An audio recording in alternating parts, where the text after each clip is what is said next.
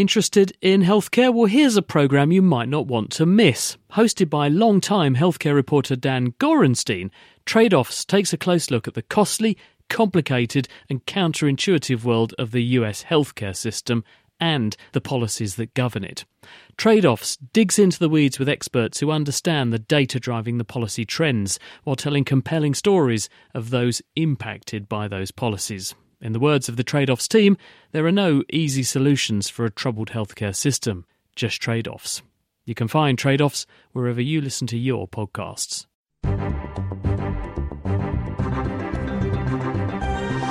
It's science, but not as you know it. The Naked Scientists. Hello and welcome to The Naked Scientist with Ben Valsner and Diana O'Carroll. Hello. This week we're sitting in for Doctors Chris and co, who are still off enjoying their summer break. We've got a great show packed full of interviews and features from all over the world. And we'll be discovering the science behind the beer goggles. Do people really look more attractive after you've had a few drinks? We'll also seek out the latest treatments for age-related macular degeneration, the leading cause of blindness in the UK. Plus, could chemistry and hip-hop be a good combination? Carl Djerassi, the scientist who developed the oral contraceptive pill back in the 50s, lays down some hip-hop rhymes, and they're not at all bad.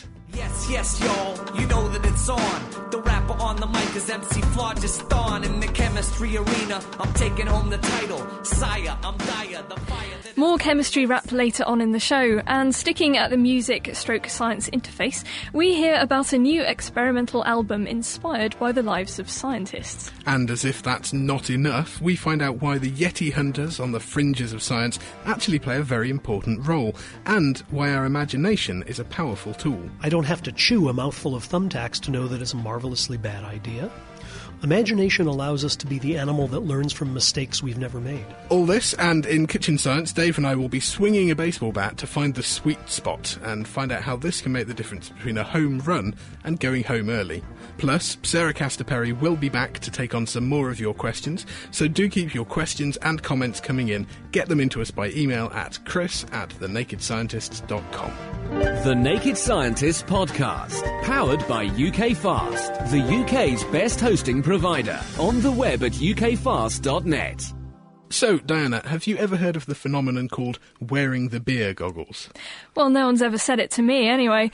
Isn't this the idea that people become more attractive the more alcohol you drink? That's right, and for a long time people have suspected that alcohol does make us find people more attractive. But now researchers over at Bristol University have actually tested it out and confirmed it, scientific proof of the beer goggle effect. But it wasn't as straightforward as you may think. As one surprising effect, that drinking alcohol actually makes everyone appear more attractive, not just members of the opposite sex. Marcus Munafo was one of the researchers involved. So, Marcus, how did you actually test this out? Well, we studied social drinkers, relatively young social drinkers who were mostly in their 20s, and we brought them into the laboratory and randomized them to receive a drink which either contained alcohol or didn't. And then we asked them to rate 20 male and 20 female faces for how attractive they found them. We were interested in the effects of alcohol, but we were also interested in whether or not the effects, if they were there, might be specific to opposite-sex faces. And so for that reason, we explicitly recruited people who reported themselves as being heterosexual. It seems to me that when you give somebody a drink and you tell them that this is an alcoholic drink, there may be a placebo effect. They assume that drinking alcohol makes other people seem more attractive. So maybe that affected things. Did you control for that placebo? We did as best we can. We conducted the study with double-blind, so people received a drink which was either vodka and tonic with lime flavouring or just tonic water with lime flavouring, and those drinks were chilled so that, in fact, when you're actually drinking the drink, whether it contains alcohol or not, you're not actually able to tell. The experimenter was also blind to the drink condition, so in that respect, we did what we could to avoid expectancy effect. The problem is, of course, that when you're dealing with a drug like alcohol, half an hour later, the effects become apparent. So it's difficult for participants to remain blind to which condition they're in over the course of, say, 45 minutes or an hour. But certainly when they were consuming the drink, they didn't seem to be able to tell the difference between the two. What did you actually find? We found what you might expect, which is that people in the alcohol condition rated faces as, on average, about 10% more attractive than people in the placebo condition. But we found a couple of interesting things. One was that actually the amount of alcohol that we used was relatively small, so it was equivalent to maybe a large glass of wine or a pint and a half of beer, and that was enough to elicit this 10% difference in ratings of attractiveness. And that occurred without people showing any changes in their self-reported mood. So we asked people to also rate how they felt in themselves, if they felt happy, anxious, and so on. And there was no difference between the alcohol and placebo conditions in ratings of mood. The other interesting thing was that there was no effect specific to opposite-sex faces. So men rated other men as more attractive as well as women, and women rated other women as more attractive as well as men. So could this be a general thing in that alcohol makes us more receptive to things? Does it make everything more beautiful? We know that there are different parts of the brain that specifically look for faces, but would this also make, say, painting more attractive? Well, this is something that we'd like to follow up. So we didn't include a control condition of, for example, pictures of animals or pictures of landscapes that people could meaningfully describe as attractive. And in future studies, it will be interesting to do that, to see whether or not the effect is specific to faces or not. Because clearly, an interesting question is, as you say, the extent to which this effect is specific to facial expressions or a more general effect on how we process visual stimuli, beauty in the environment, and so on. So sociologically, what does this mean for us? What does it mean that when we drink even a relatively small amount of alcohol, we find people, both of the same sex and the opposite sex, more attractive? Well, this is part of a broader program of research which is looking at the way in which alcohol affects processing of faces, and in particular the processing of emotional cues in faces and, as in this study, attractiveness. And the reason we're interested in that is because certain behaviors become more common after alcohol, and they include unsafe sex, aggression, and so on. And some of those behaviors have an impact on society. So it's worthwhile understanding what mechanisms give rise to the increased likelihood of those behaviors. Our hypothesis is that if alcohol is affecting the way in which we interpret faces, that might drive these behaviors, particularly because facial expressions are a strong component of social interactions, if you like. So given that there are effects on ratings of facial attractiveness even at quite small doses, that could in part help explain why people drink alcohol in the first place. It makes the world around you a more pleasant place. It makes you more likely to drink in certain environments or when you're around certain people. But it also might explain why people are more likely to engage in particular behaviors such as unsafe sex, for example. So does the fact that we appear to process faces differently account for why we become more violent? You'd have thought if we think things are more attractive, then in fact we'd be more attracted to them and less likely to become violent. Well, there are two aspects to that. One is that we have a separate series of studies which is explicitly looking at how we decode emotional expressions in faces, and we're finding some interesting results there. For example, if you have ambiguous facial expressions which are a blend of, for example, anger and disgust, then after alcohol consumption, it seems that you're more likely to interpret those ambiguous faces as representing anger as opposed to representing disgust. And those effects seem to be specific to males, in particular male faces. So there could be parallel effects.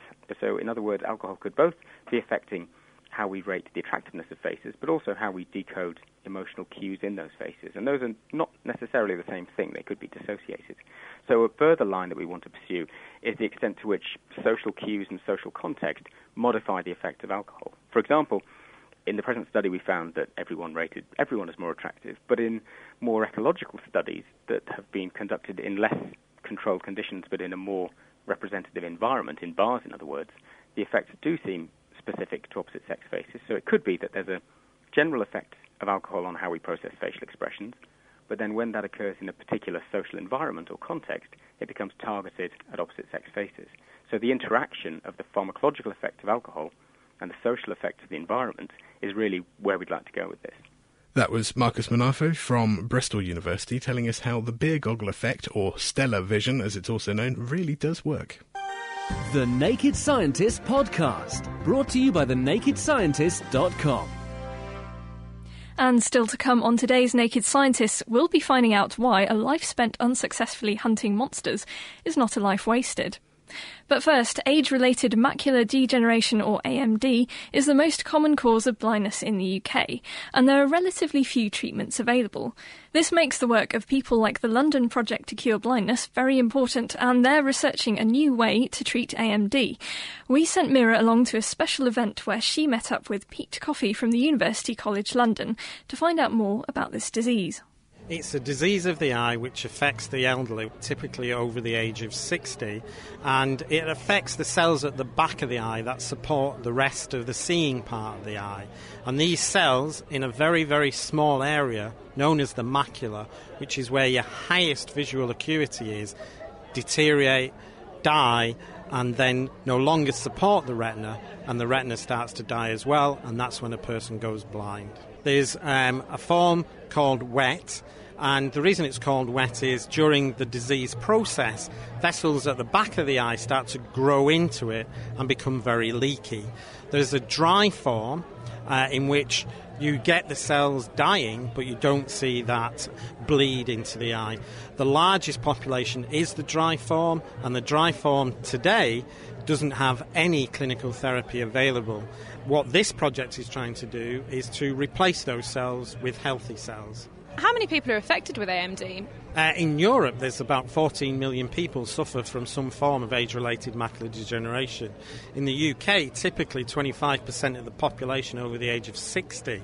So this is a huge problem, much bigger than neurological diseases such as Alzheimer's and Parkinson's. What exactly are the main things experienced by someone with AMD? They're unable to read. In the first instance, they find it very difficult to read text, even when it's magnified. They then lose the inability in all the central vision, so they can't even recognise faces, their own family, to the point where very, very blurred peripheral vision is the only thing they experience. What are you hoping to look into with the London project? The London project wants to use stem cells, turn the stem cells into eye cells and replace those dead cells at the back of the eye. And the way in which we aim to do that is to deliver a patch of cells which can be placed into a patient's eye surgically within a 30-minute surgical procedure. Why exactly are stem cells good for this? Stem cells are very good for this because they are very young, they're very plastic, and because the eye in the elderly patients is aged, it's diseased, we can replace them with healthy, young, new support cells. At the moment, in late-stage disease, when we've used the patient's own cells, we're getting about 25% success rate. We hope to improve that and perform the operation much more earlier in the disease, which would give a greater success. And you say you've used the patient's own cells, what, from their own eyes? From their own eyes. So cells have been harvested from non-diseased areas, and you take those cells from an area which they won't miss vision from, and you place them under the very high acuity area, which is the macula. What happens to the region that you've just removed the cells from? The region from which we've removed them from does actually go blind because you've taken those support cells away, but it's very, very peripheral, and the patient doesn't mind that as long as they can see where they're going, what they're eating. They are more concerned about their high visual acuity rather than their peripheral vision. So one of the current treatments involves taking some healthy support cells from the undamaged region of an AMD patient's eye and transplanting those healthy cells into the same patient's damaged macular region to restore central vision. But this method isn't possible in patients with severe damage and isn't always guaranteed. So with the London project, the team are researching a possible treatment using human embryonic stem cells. These stem cells can be guided into becoming support cells and create a small patch of these cells that can then be put straight into a patient's eye, where they then support the retina and potentially give the patient their sight back. It sounds promising, but have they got any evidence with stem cells to prove that it's really possible? We've shown that they have the profile we would want them to have as eye cells. We've managed to put them on patches. We've managed to place them in animal models of the disease. And we've also gone through a surgical procedure exactly the same way as we would do it in the clinic. And it's been very successful. That night, I also met the surgeon who was hoping to make this all happen, Dr. Lyndon de Cruz from Moorfields Eye Hospital, and he told me how, in practice, these stem cell patches are going to make treatment for AMD easier. These stem cell patches we hope to be able to be delivered much more simply by a larger number of surgeons and be available across a greater group of people, such that we could create thousands of the patches and then have them available. Part of the problem you were saying when it comes to treating the dry form is that there's quite a narrow window because you don't want to do it too early because the procedures are complex, and if you do it too late, it's too late basically. So how is this stem cell procedure going to help with that timing as well? That's a good point. In wet degeneration, which we've been treating, people would lose their vision over a very short period of time, maybe a week or even 2 weeks. That flagged up a period when they went from a normal retina to a retina they couldn't see with. And that meant that the retina was pretty healthy. We could do our transplants or translocations and we had good results. With dry degeneration, it progresses over months or even years, and that means the vision is slowly being lost, and we often end up having to do the operations very late. This means the chance of getting good recovery is low. By creating a stem cell patch, a much simpler operation with lower risks, we'll be able to do the operation much earlier in the disease and hopefully rescue a lot more vision. So research into the potential use of stem cell patches to be transplanted into the eye could lead to treatment for a disease that not only affects so many in our population, but also currently has no treatment available at all. The therapy has only been verified in animals so far, but if the research continues developing, it could potentially help an entire generation to live a lot more comfortably. So hopefully by the time I'm in my 60s, they will have all but wiped out the need to live with AMD. That was Mira there with the London Project to Cure Blindness. Now, still to come today, Dave and I find out why the sweet spot matters in sports, and we get a sneak preview of a scientist-inspired album, The Superheroes of Science.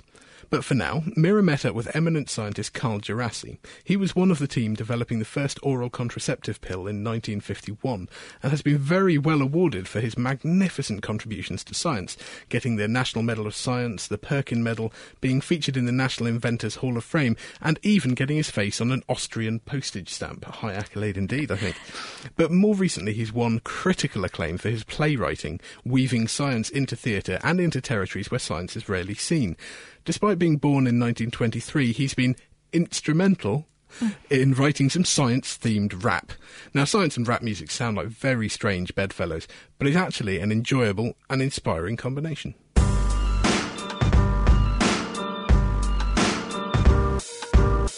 Yes, y'all, you know that it's on. The rapper on the mic is MC Phlogiston. In the chemistry arena, I'm taking home the title. Sire, I'm dire, the fire that is vital. No recital, no... World-renowned chemist Professor Carl Djerassi gave a talk at the Royal Society in London. Now, Carl's quite a legend, as he was the creator of the first steroidal contraceptive pill. But he's retired from the world of chemistry now and mastered the profession of playwriting, occasionally even using rap as a medium to communicate science. His event in London was titled Washing Dirty Lab Coats in Public, so I met up with him to find out what exactly he was trying to portray in his talk.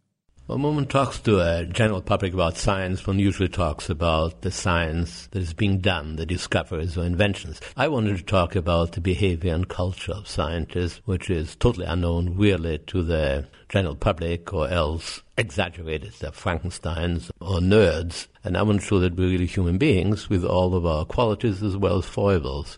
And I try to illustrate this both in my novels, which I call Science in Fiction, and in my theatre plays, which I call Science in Theatre. Would you say you're trying to get people to see the actual darker sides because there's not enough of that shown in the public as it is, or are you trying to just show it the culture as a whole, so both the positives and the darker sides? Oh, absolutely the latter. I come from that culture, and I cannot shed it. I think it is both the most cooperative of really human endeavors and the most brutally competitive at the same time. That is the unusual thing. It's important that people realize this. And I think the unrealistic thing is, to put scientists on a pedestal. The other thing is, since I'm talking to a woman, it's one of the evolving issues in every one of my plays and novels, the role of modern women in a male-dominated discipline, the very phallocentric nature of science, which is not unexpected because it was created exclusively by men who established the rules of the game. Now that women get into the field, also as professors and chairs of departments. So I'm writing about this. I'm writing about the barriers and so on. It's interesting that you talk about the role of women in the world of science. Some of your earlier discoveries had an effect on the place of women in society to begin with. You obviously were one of the inventors of the first steroidal contraceptive pill. Is that something that has resulted from things like the pill?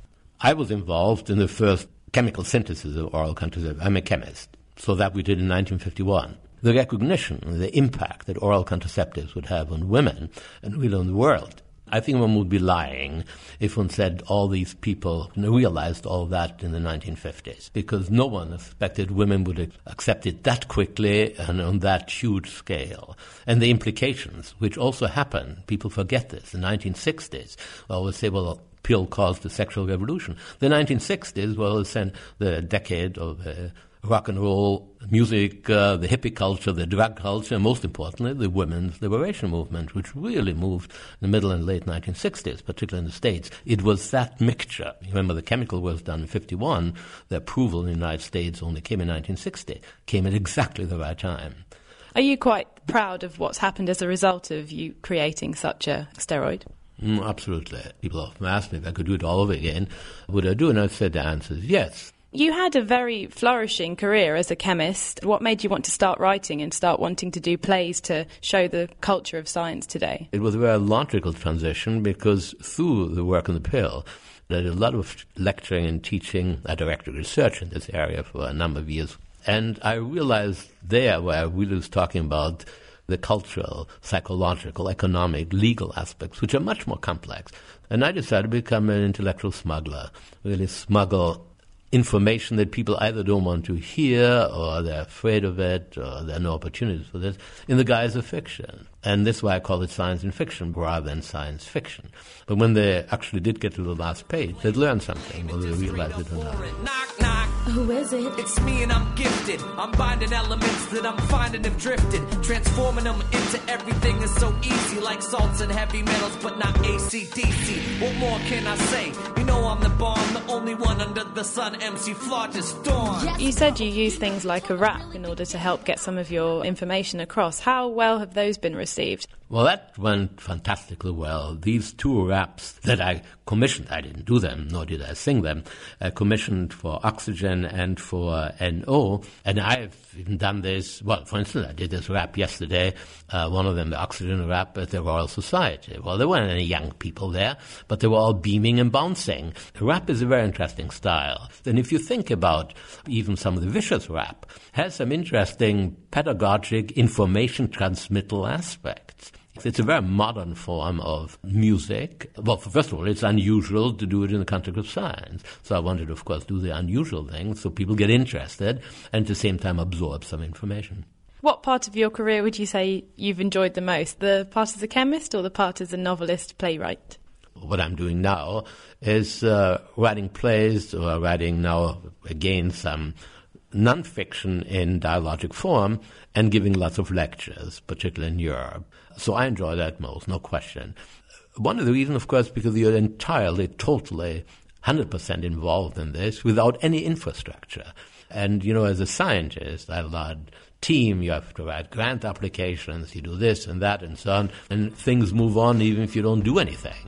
Well, now, if I don't write, no one else is going to do it for me. So I enjoy that most. Even if anyone else did do it for him, I don't think they'd do it as well. Carl's now written over 10 plays and even more novels, which have all had success worldwide in portraying the culture of science. I'll leave you with another insert of his modern method of chemistry education. There's many elements, some we know about, the rest awaits still has to be. And that was Carl Djerassi telling Mirror how his career in chemistry led to the creation of the oral contraceptive pill and his more recent interest in rap music. That interview is also featured in the Chemistry World podcast, which you can find on the web at chemistryworld.org.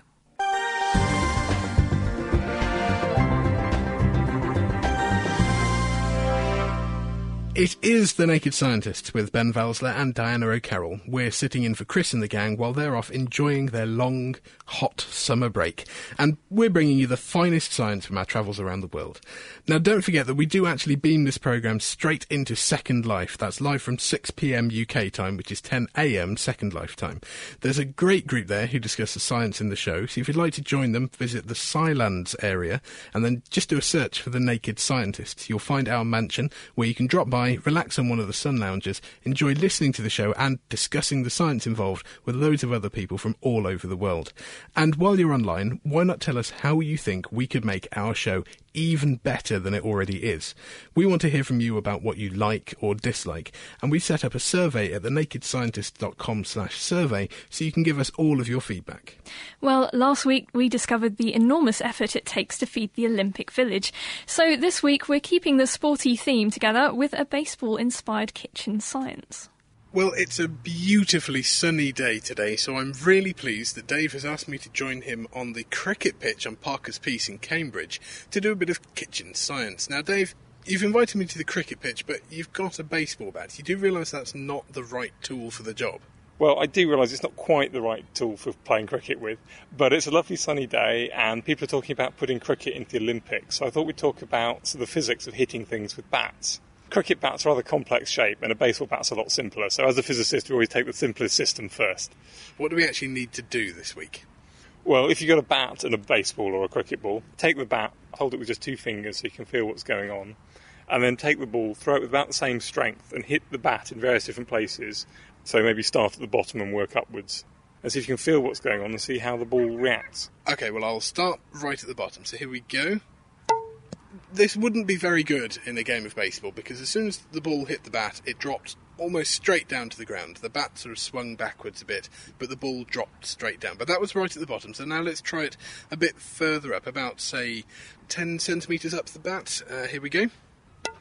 Now that time it didn't just drop straight down, it bounced a little further, and actually it sounded quite different as well. It felt like it vibrated less in my hands. Yeah, it does really quite strongly depend on where you hit the ball, and in fact if you're swinging a bat at the ball it's exactly the same thing is happening, and how fast it will bounce off will depend on where you hit it with the bat. So when you're actually playing baseball, exactly whereabouts on the bat you hit the ball makes quite a big difference to how far the ball will go. Well, there's sort of 2 things when you're playing baseball you're interested in. One of them is how much it hurts your hand, so how much your hand is moved when the bat hits the ball, and the other one is how far the ball goes. So why would it make a difference to where you hit it? As long as you hit the ball just as hard, then surely it's going to go just as far. We'll start off with, we can have a look at a piece of wood, which is even simpler than a baseball bat to think about what's going on. Now this is just an oblong piece of wood you've got. It's only about 1.5 inches by 2-3 inches or so. What are you going to show us with this? I'm going to hit it with this big heavy piece of wood at various points along its length, starting off somewhere near the top, maybe 6 inches below your fingers. Well, as long as you do keep it below my fingers. OK, so I'm dangling it again, just like we did with the baseball bat, and you're going to hit it with a big chunk of heavy wood. I don't think I can watch. OK, go. Oh, thank God you missed. Now, that felt to me exactly what I'd expect. When you hit it, it pushed the bit of wood back in the direction you were hitting it. Yeah, that's pretty obvious. That's what you'd expect to happen. Now I'm going to hit it right at the bottom. Now that time the bottom of the bit of wood swung out in the direction that you hit it, but actually it felt like it was being pushed out of my hand towards the direction you hit it from. But surely it should have just gone back like it did the first time. Well, in fact, there's 2 things which happen when you hit a piece of wood. One of them is that the whole piece of wood starts moving in the direction you hit it. The other one is it starts to rotate around its centre of mass, which for a straight piece of wood is just its middle. So when we hit it up near your fingers, then the direction it's rotating and the direction it's moving in are in the same direction. So there's going to be a big vibration at your fingers and it's going to feel quite uncomfortable. But if you hit right at the bottom, now you're trying to twist it in the opposite direction. So the rotation is going to oppose the movement and it's actually going to push it away from your hand outwards. So when you hit it right at the bottom, there's a force that pushes the whole thing backwards, that's in the direction that you hit it. But because it rotates around the centre of it, its centre of mass, it also rotates out of your hand, so it pushes the top towards where you hit it from. Yeah, that's right. And so if somewhere in between, I think probably on a straight piece of wood it's somewhere around about 1/3 of the way up, you should find that it hardly moves in your fingers at all. OK, let's try that again. So if you hit it about 1/3 of the way up, I'll dangle it again, and yeah, that didn't really feel like it moved in my hand at all. So the most comfortable place to hit a piece of wood that you're dangling in your fingers is about 1/3 of the way up from the bottom, so that the backwards force cancels out the rotation force, and so it doesn't really pass too much force to your fingers. Now that's really useful, but surely it's got nothing to do with baseball. Well, if you swing for the ball and manage to hit it in that spot, which we call the centre of percussion, then it'll be much more comfortable on your hands. But that isn't the whole story, and if you're interested in how far the ball goes, there's another effect going on. And to explain that, I've got a smaller piece of wood down here. And with a small piece of wood, I can give much smaller, sharper hits, and so we can try and vibrate this piece of wood. where are we starting this time? We'll start at the bottom. Okay, let's go up from the bottom. Okay, well that was quite loud, and I could feel the vibration in my fingers. Shall we move up and hit it again? Yeah, I'll work my way up. The sound has really changed there. You're only a few inches up, but the sound is really different. And it doesn't feel like it vibrates as much. What's happening? Well, you can't really see the vibrations on this piece of wood. So if you imagine it was a really flexible, springy piece of metal and bent it into a C shape and then let go, what's going to happen? I expect it would spring back to being straight, wouldn't it? Yeah, but once it sprung back to being straight, it would be moving really quickly. So it would carry on bending until it was a C in the other direction. And it would keep vibrating like this. This is the lowest speed of vibration, which we call the fundamental frequency of this piece of wood. So the piece of wood is doing the same sort of thing, and it's vibrating, although we can't see it. But then why does where you hit it affect the sound and the feel of the vibration at the end? Well, if you imagine that vibrating piece of metal, the two ends are going to be moving a lot, and the middle is going to be moving in the opposite direction. There's going to be 2 points about a quarter of the way in, roughly, on the piece of metal, which aren't moving at all. They're called nodes. And if you hit the piece of metal in that position, it can't vibrate in this C-shaped way. So I can see that where you would hit the baseball bat would affect how you'd set its vibration up. But what's that got to do with how far you can hit a baseball? Well, a baseball bat will vibrate best in either the C shape or an S shape, and all the other forms of vibrations don't work very well. And if you hit it in such a way as to vibrate a lot, then you lose a load of energy and the ball doesn't bounce off very much.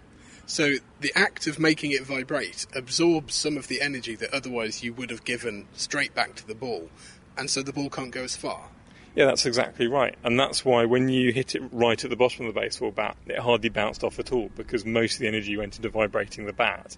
Whereas if you got what's called the sweet spot, a little bit up from that, the bat can hardly vibrate at all, so all the energy goes back into bouncing that ball off as far as possible. So really, when playing baseball, you want to know exactly whereabouts on the bat to hit the ball, because this could make the difference between a home run and being caught out. Yeah, that's exactly right. Bat manufacturers will very carefully tune the shape of their bat to try and get the sweet spot in the best place possible, and probably in a similar place to the centre of percussion we were talking about earlier, so it's very comfortable. So does this mean that baseball players actually tune themselves to their own bat? Yes, different bats will have different sweet spots, so that's the reason why they tend to like having their own bat. So you could actually fix a baseball game just by making sure that they get slightly different bats? It is possible, not something I've tried though, Ben. Well, of course we wouldn't dream of that on The Naked Scientist. Well, that's all we have for this week's Kitchen Science, but next time we'll be back finding out if there's any real cause to say that something is as useless as a chocolate teapot. It may not be one you can do at home, but it's one I'm certainly looking forward to. We'll see you again very soon. Ben and Dave there, taking advantage of the brief bit of sun we've had this week to go out and play. And as always, there'll be a full write-up for that on thenakedscientist.com/kitchen science, where we put all of our experiments so you can get full instructions of how to try them all out at home. The Naked Scientists. For more information, get online at nakedscientists.com. Now, while we're making The Naked Scientists, we're imagining all of you listening in your cars, living rooms, computer rooms, etc., and hoping that you enjoy every minute. And maybe you're imagining exactly what The Naked Scientists look like. Well, it's possible that meeting us could be even better than you imagine, especially if you have the good fortune to meet Diana O'Carroll. Now, imagination is a powerful tool and one that we often misuse. Mira met Daniel Gilbert from Harvard University to find out what our imagination really is. Imagination is the ability to conjure in our minds events that aren't happening and that didn't happen in the past. That usually means events that might happen, that could happen, or that will happen. And what's the purpose of imagination? Oh, well, without imagination, we're stuck in the moment. Our ability to imagine the future allows us to imagine which futures will be better than others. As such, we're able to select the good ones and avoid the bad ones. I don't have to chew a mouthful of thumbtacks to know that it's a marvelously bad idea. I know that a wedding is going to be more enjoyable than a divorce, and a promotion more enjoyable than a demotion. And the reason I know all these things is because I can use my imagination to play them out. Imagination allows us to be the animal that learns from mistakes we've never made. And so, when it comes to imagination and memory, what have you been looking at with your team?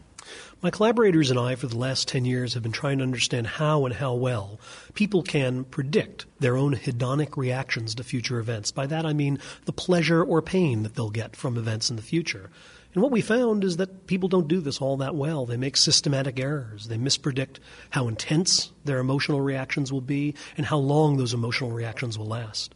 And how have you been testing this? Well, there's a whole variety of studies one can do. Most of our studies are behavioral.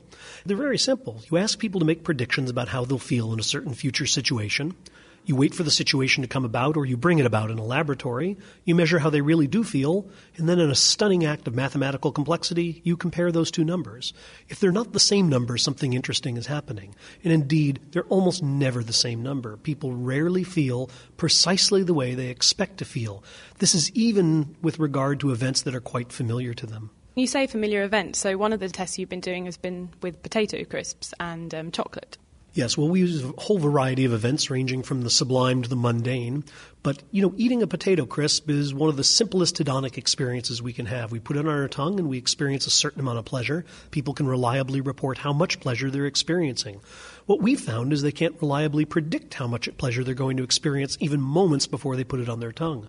Some of the things that influence their predictions, we're finding, don't influence their experiences. For example, if they're in a room with chocolate, which most people consider far superior to potato crisps, they expect the potato crisps not to taste as good because they're mentally comparing them to the chocolate.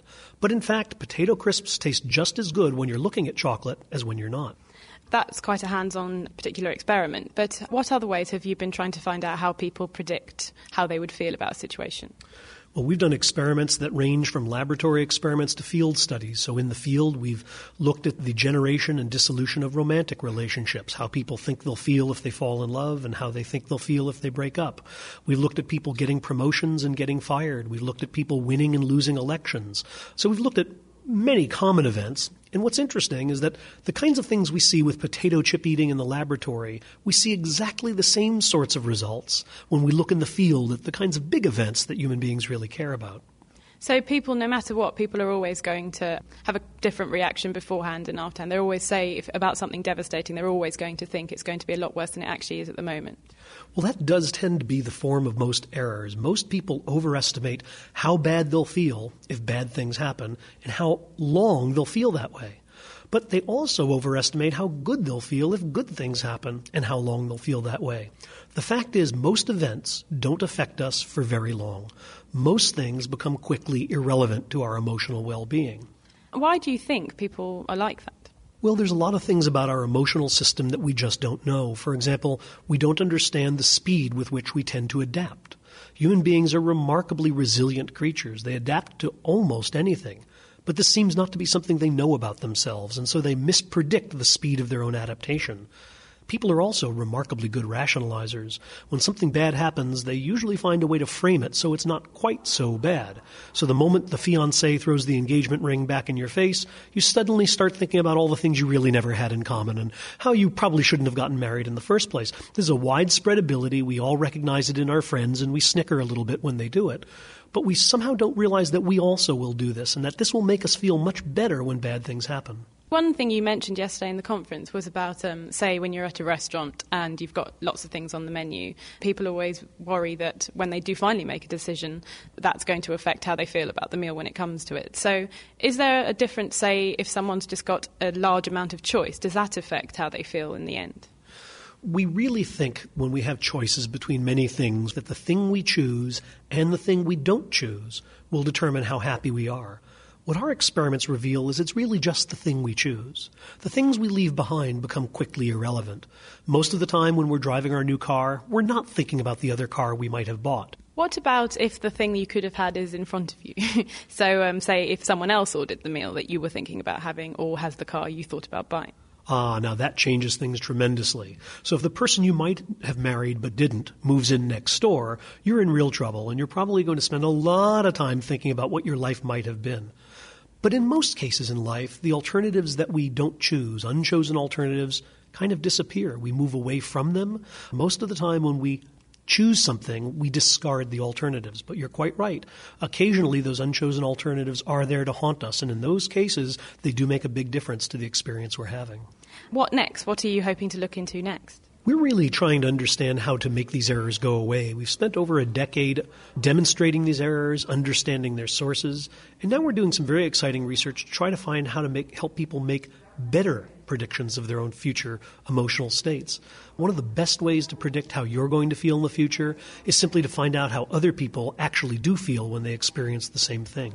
That was Harvard University's Daniel Gilbert explaining how, when bad things happen, they're almost never as bad as we imagine. Now, there's nothing that fires the imagination more than a good monster story, and what better than one that may just be real? Bigfoot, Sasquatch, the abominable snowman, or just plain old Yeti, most biologists agree that these creatures don't exist, yet amateur naturalists passionately believe that they're real, and they're gathering evidence to support it. We sent our own abominable scientist, Dr. Cat, to find out more about the battle between professional scientists, the eggheads, and amateurs, the crackpots, in the hunt for the truth about Bigfoot. Brian Riegel is Assistant Professor of the History of Science, Technology and Medicine at Keene University in New Jersey, USA. He's investigating the phenomenon of monster hunting, the search for creatures such as Bigfoot. I started by asking him what first got him interested in these strange creatures and the strange people that study them. Oh, well, I guess I was always interested in the more unusual aspects of history. As a doctoral student, I was working a lot on the history of evolution theory, and that's what I've mostly published on. But as I was doing that, I was finding these unusual stories about people and unusual ideas, and I came across monster hunting. As I sort of like this stranger aspects of history, I was immediately attracted to it. And the more I looked into it, the more I saw that as a historian, there was materials available in archives and libraries around the world that could allow me to do kind of serious scholarly research into this field that had been essentially passed over by traditional historians of science and had become, like monsters themselves, the sort of the domain of passionate amateurs. And I saw immediately the similarities between the history of monster hunting and the history of amateur natural history study in general. So what sort of monsters are we talking about? Can you give us some names we might be familiar with? I use the term monster as sort of a generic term, but mostly what I work on are what I call anomalous primates. The Yeti, Sasquatch, Bigfoot. There's about 100 different names for animals around the world that are sort of monkey-like, kind of human-like, have traditions of being mythical animals, of scaring the local populace, and kind of existing in places where science normally says they shouldn't. So if science has been looking at this and says they shouldn't be here, what sort of tack are amateur scientists taking? Well, the thing that's interesting about the amateurs is that they tend to ignore what the mainstream scientists tell them. Mainstream scientists generally, not all. There are some mainstream scientists now and in the past who thought these animals were real. But generally speaking, most biologists and zoologists say that from an evolutionary point of view, these animals don't make any sense. And so the amateurs, as being amateurs, not having that kind of formal training, just say, well, we don't care what you say about this theoretically. We have the evidence. We've seen these animals. We've seen their footprints. We've taken pictures of them. We've interviewed hundreds of eyewitnesses, and we're going to base our opinion on the fact of this evidence that we have and ignore what theory says shouldn't be there. So we have theory on one side saying no, we have evidence on the other side saying yes, things like Bigfoot do exist. What do you reckon? Where do you think the balance lies? Well, you see, I have an easy out for all of this because I'm not a zoologist, I'm not a biologist, I'm not a scientist of any kind, I'm a historian. And so I can step back with the historian's eye and watch both sides, and I have no interest really in proving one way or the other. My research is not geared towards saying yes, they exist or no, they don't. In fact, if it doesn't exist, it's to my benefit because then I get to ask questions like, well, if this thing doesn't exist, why do so many people believe that it does? If it does exist, that sort of takes a bit of the interest out because no one is amazed that people believe in bears. But if someone says, I was just looking out my back window and Bigfoot walked by, then all of a sudden people are interested. As a scientist, one of the things you dread hearing is people saying, well, I'm no scientist, but what does your kind of research tell us about maybe the role of amateur scientists? Can we ever find agreement? How can scientists and amateur scientists work together? Well, the role of the amateur scientist is extremely important in the history of science in general, especially in the West. And it goes all the way back to the late 1400s here in England. The first amateur naturalists appeared. And what you see happening is that if you look at the history of natural history, you see that a pattern emerges. Whenever some knowledge domain which has the potential to generate genuine scientific knowledge appears, what will happen is slowly but surely members of the amateur community will become more professional, and outside professionals will become more interested. And a kind of displacement occurs where as more and more genuine information is generated and mainstream science, for lack of a better term, becomes more and more interested in this topic, more and more professionals will get involved and they will push out or displace the amateurs until you reach a point where the amateurs have been pushed out completely and it becomes a professional scientific discipline. And we've seen this over and over again with fossil hunting, with ornithology and bird watching, with plant collecting, botany, marine biology. Whenever some field is begun by passionate amateurs and it has the potential to generate genuine scientific information, it will eventually professionalize and the amateurs get kicked out. And are there any fields where you see this happening now? For example, the search for big animals or maybe UFO studies? I suppose they have the potential, but they haven't quite reached that point of critical mass yet. Because with all due respect to the amateurs who believe otherwise, there really hasn't been any evidence of flying saucers or Bigfoot produced that makes most of the scientists in the mainstream sit up and take notice. And that is sort of the two-edged sword of these kind of fields, because the amateurs want very much to get scientists and the mainstream interested, but in the back of their minds they know that the moment the mainstream does get interested, that sort of marks the beginning of the end of their involvement. The day somebody comes in to a major university and throws a Sasquatch carcass on the dissecting table, it's all over. Because it's no longer fringe science, it's no longer pseudoscience or any of the other words that are sometimes used to describe this. It's now anthropology. And the amateurs, the crackpots are out, and the eggheads, the professionals, take over. That's the end of the story. That was Professor Brian Regal from Keene University in New Jersey talking to Dr. Katz about crackpots, eggheads and the search for Bigfoot. You can find out more about his work with the June edition of Endeavour magazine and by searching the Keene University website, which is www.keene.edu. And we have our custodian of the questions with us now. It's Sarah Castor-Perry. Hello. Hi. What questions do you have for us today? Earlier, Mira was talking about age-related macular degeneration, and another condition that can affect the sight of people who are a little bit older is cataracts, and these can really easily be removed. It's quite a routine operation nowadays.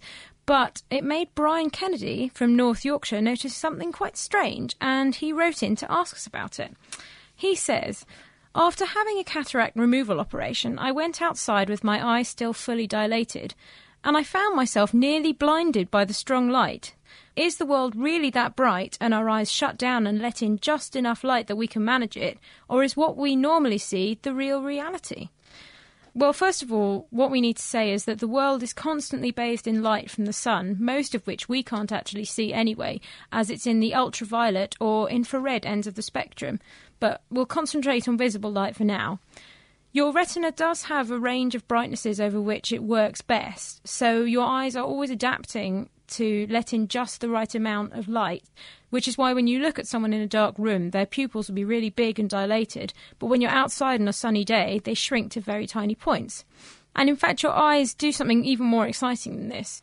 You may have noticed when you go inside from being outside in the bright daylight that it takes your eyes a while to adjust to the darker light levels. And this isn't just the time it takes for your pupils to dilate. It's actually something to do with what's going on in your retina.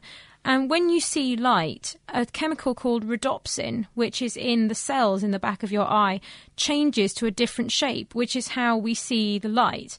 As this gets converted into this different shape, it gets used up and you can't convert it back very quickly. So when you're sitting outside in a bright light, it's getting converted really quickly and it's really quickly running out. So when you go into the dark, there's not enough of it left for you to be able to see really well in the darkness. So the controlling factor is actually not the mechanical closing down of your pupil, but the chemical change in the back of your eye. Yes, exactly.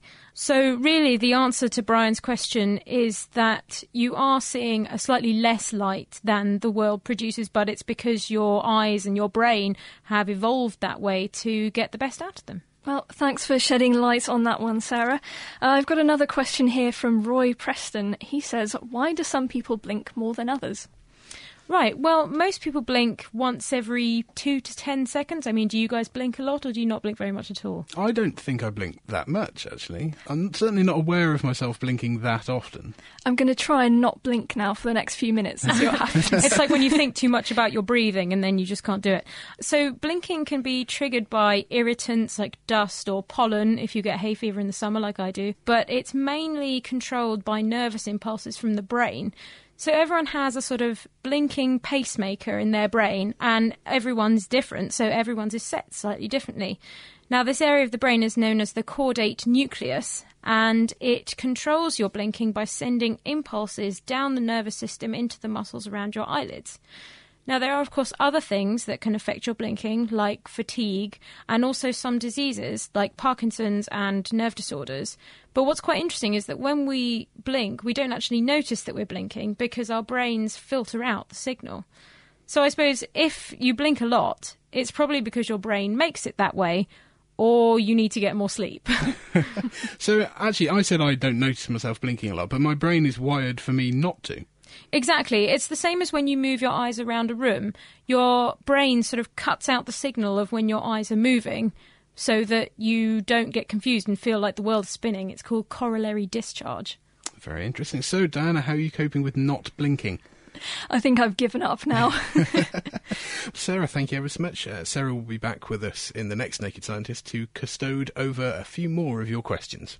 Now, we've already seen today that chemistry and rap makes a surprisingly good combination. But what about bird spotting and bluegrass, or folk and physiology? Barney Brown and Rob Fisher are part of the Intercontinental Music Lab, a loose collection of musicians from as far apart as Tokyo, Sydney, Milwaukee and Cambridge. And they came together to create an album inspired by science and scientists. Due to be released for free later on this year, we were treated to a sneaky preview. Hello everybody, and welcome to the Crucible of Science, where the universe unfolds under magical appliances in hands in latex gloves. So the idea for the album is to create something when you're in a position where you're not creating anything and you've got friends around the world who also want to create things and they're also not doing anything. So I decided I'd come up with a concept for an album and we would all record backing tracks around that concept, and then we'd all swap them around and record vocals over those backing tracks, and then hopefully we'd have a cohesive album within the space of about 3 months. So from that point onwards it was a case of choosing a topic which we could all write music about. And it seemed obvious to choose science and the world of science because we got the interesting emotional journeys of scientists, but also the intricate and bizarre details of the science they were performing or discovering.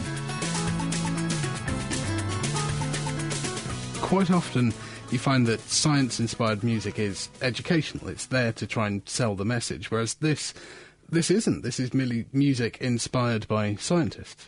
Yeah, that's right. And in some cases, the scientists came first, followed by the music. And in other cases, the ukulele came first. And then it was a case of discovering a scientist that may have a ukulele in his backpack. And in the case of that, we discovered an organisation in the Pacific who were looking after some islands and trying to protect them from invasive species. And it seemed to be a nice mix for a solitary ukulele and a scientist perhaps sitting against a tree and counting birds. Dig the flow around the islands of our home, where we learn about this archipelago. The scientists that you do have aren't necessarily scientists everyone will have heard of. You're not going for Einstein and Darwin. That some of them are a little bit obscure. So what was it that drove your choice of scientists to include? Well, I think everyone took very different approaches, and in some case they'd start off with a scientist, perhaps something in a scientist sort of particularly appealed to them, or the sort of scientist gave a wide range of opportunity for the lyricist to record stuff over. Or in other cases, I think the backing track came first, and they tried to find a scientist to kind of fit it over. With the 2 songs I did, one was one approach and one was the other approach. So which 2 scientists were they? I did Ignaz Semmelweis, and for him I found the scientist first and then recorded the backing track. And he's a Hungarian scientist who discovered a link between sort of reducing childbed fever and washing your hands, but he was sort of ridiculed by the medical world. They didn't believe him, and it drove him to drink and ultimately to death. So there seemed a lot of opportunity for the lyricist in there to sort of cover that ground. I was going to say, I think it occupies the darker palette of the album, probably, doesn't it? Yeah, it's on the darker side. That's on the lighter side, I sort of wrote a little track without any scientists in mind, with sort of banjo and lap steel, which is quite a sort of happy, kind of marchy little tune. And I spent a long time trying to find a scientist to fit its boots, so to speak, but ended up with John Muir, because there just seemed to be a sort of nature vibe in the track. I just had this picture of John Muir sort of marching through Yosemite, kind of bidding good morning to the birds and the bears and everything. The clearest way into the universe is through a forest wilderness. Well, so far you've mentioned Hungarian folk music and bluegrass, but there's lots of different styles of music. Now, were these all inspired because all the scientists you have are internationally, have scientists from all over the world? I think musically we all come from similar and different backgrounds, and we've tried our hand at various different genres, and I think knowing that we're going to record a piece of music and hand it over to one of our so-called friends, in some cases we decided on music that perhaps would be difficult to write vocals for, to set a challenge, because at the centre of this project is trying to encourage creativity. The different styles of music, I think, was probably more of a creative journey for the musicians rather than the scientists inspiring it, although, like I say, the ukulele very much found a Hawaiian scientist to accompany it. And similarly, as Rob said, John Muir found a slide guitar in his back pocket. So. Well, a lot of these scientists have fantastic stories as well. It seems an untapped resource of incredible life stories, and a lot of the songs, as a result, are quite biographical. Were there any stories that really stood out? I had to write some lyrics about Alberto Santos Dumont, who made Paris his home, and he was very much interested in flying machines, both personal flying machines, but also flying machines for the mass market, and he really believed that through flight he could unify people around the world, and wars and such like would become obsolete as people used flying machines to visit each other and settle their differences. And he worked through 20 different models of his flying machine, where he used to fly to a particular bar in Paris and tether his flying machine to the lamppost and then enter the bar and entertain, and then hop back into his flying machine and fly home. I thought that was quite wonderful, really.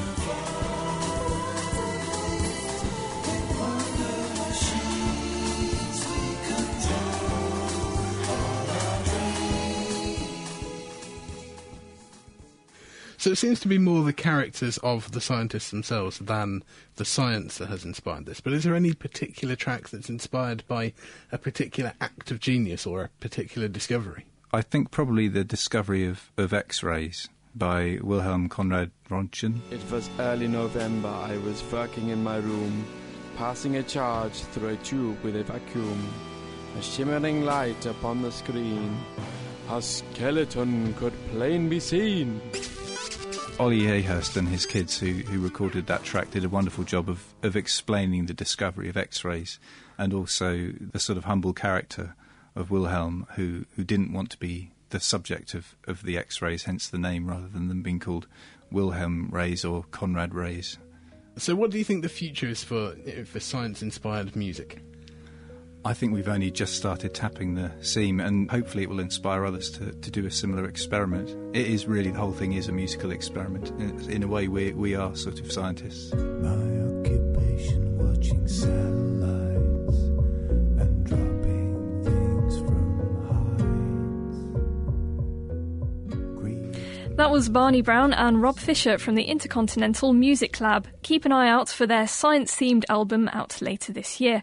We'll put a link on thenakedscientists.com. And it truly is a fantastic album. I was very privileged to get a sneak preview, so I do look forward to it. Now, unfortunately, that's about all we have time for on this week's Naked Scientists, but we do have a very important message before we go. Sadly, this week is the last time that we'll be helped out by the fantastic Mr. Petro Minch.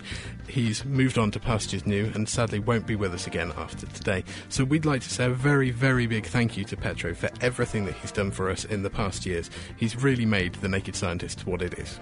But that's all we have time for this week. We'll be back in a couple of weeks' time as it's a bank holiday here. So get all of your questions into chris@thenakedscientist.com and have a great week. Goodbye. The Naked Scientists are sponsored by the Wellcome Trust, the EPSRC and UK Fast. For more information, look us up online at nakedscientists.com.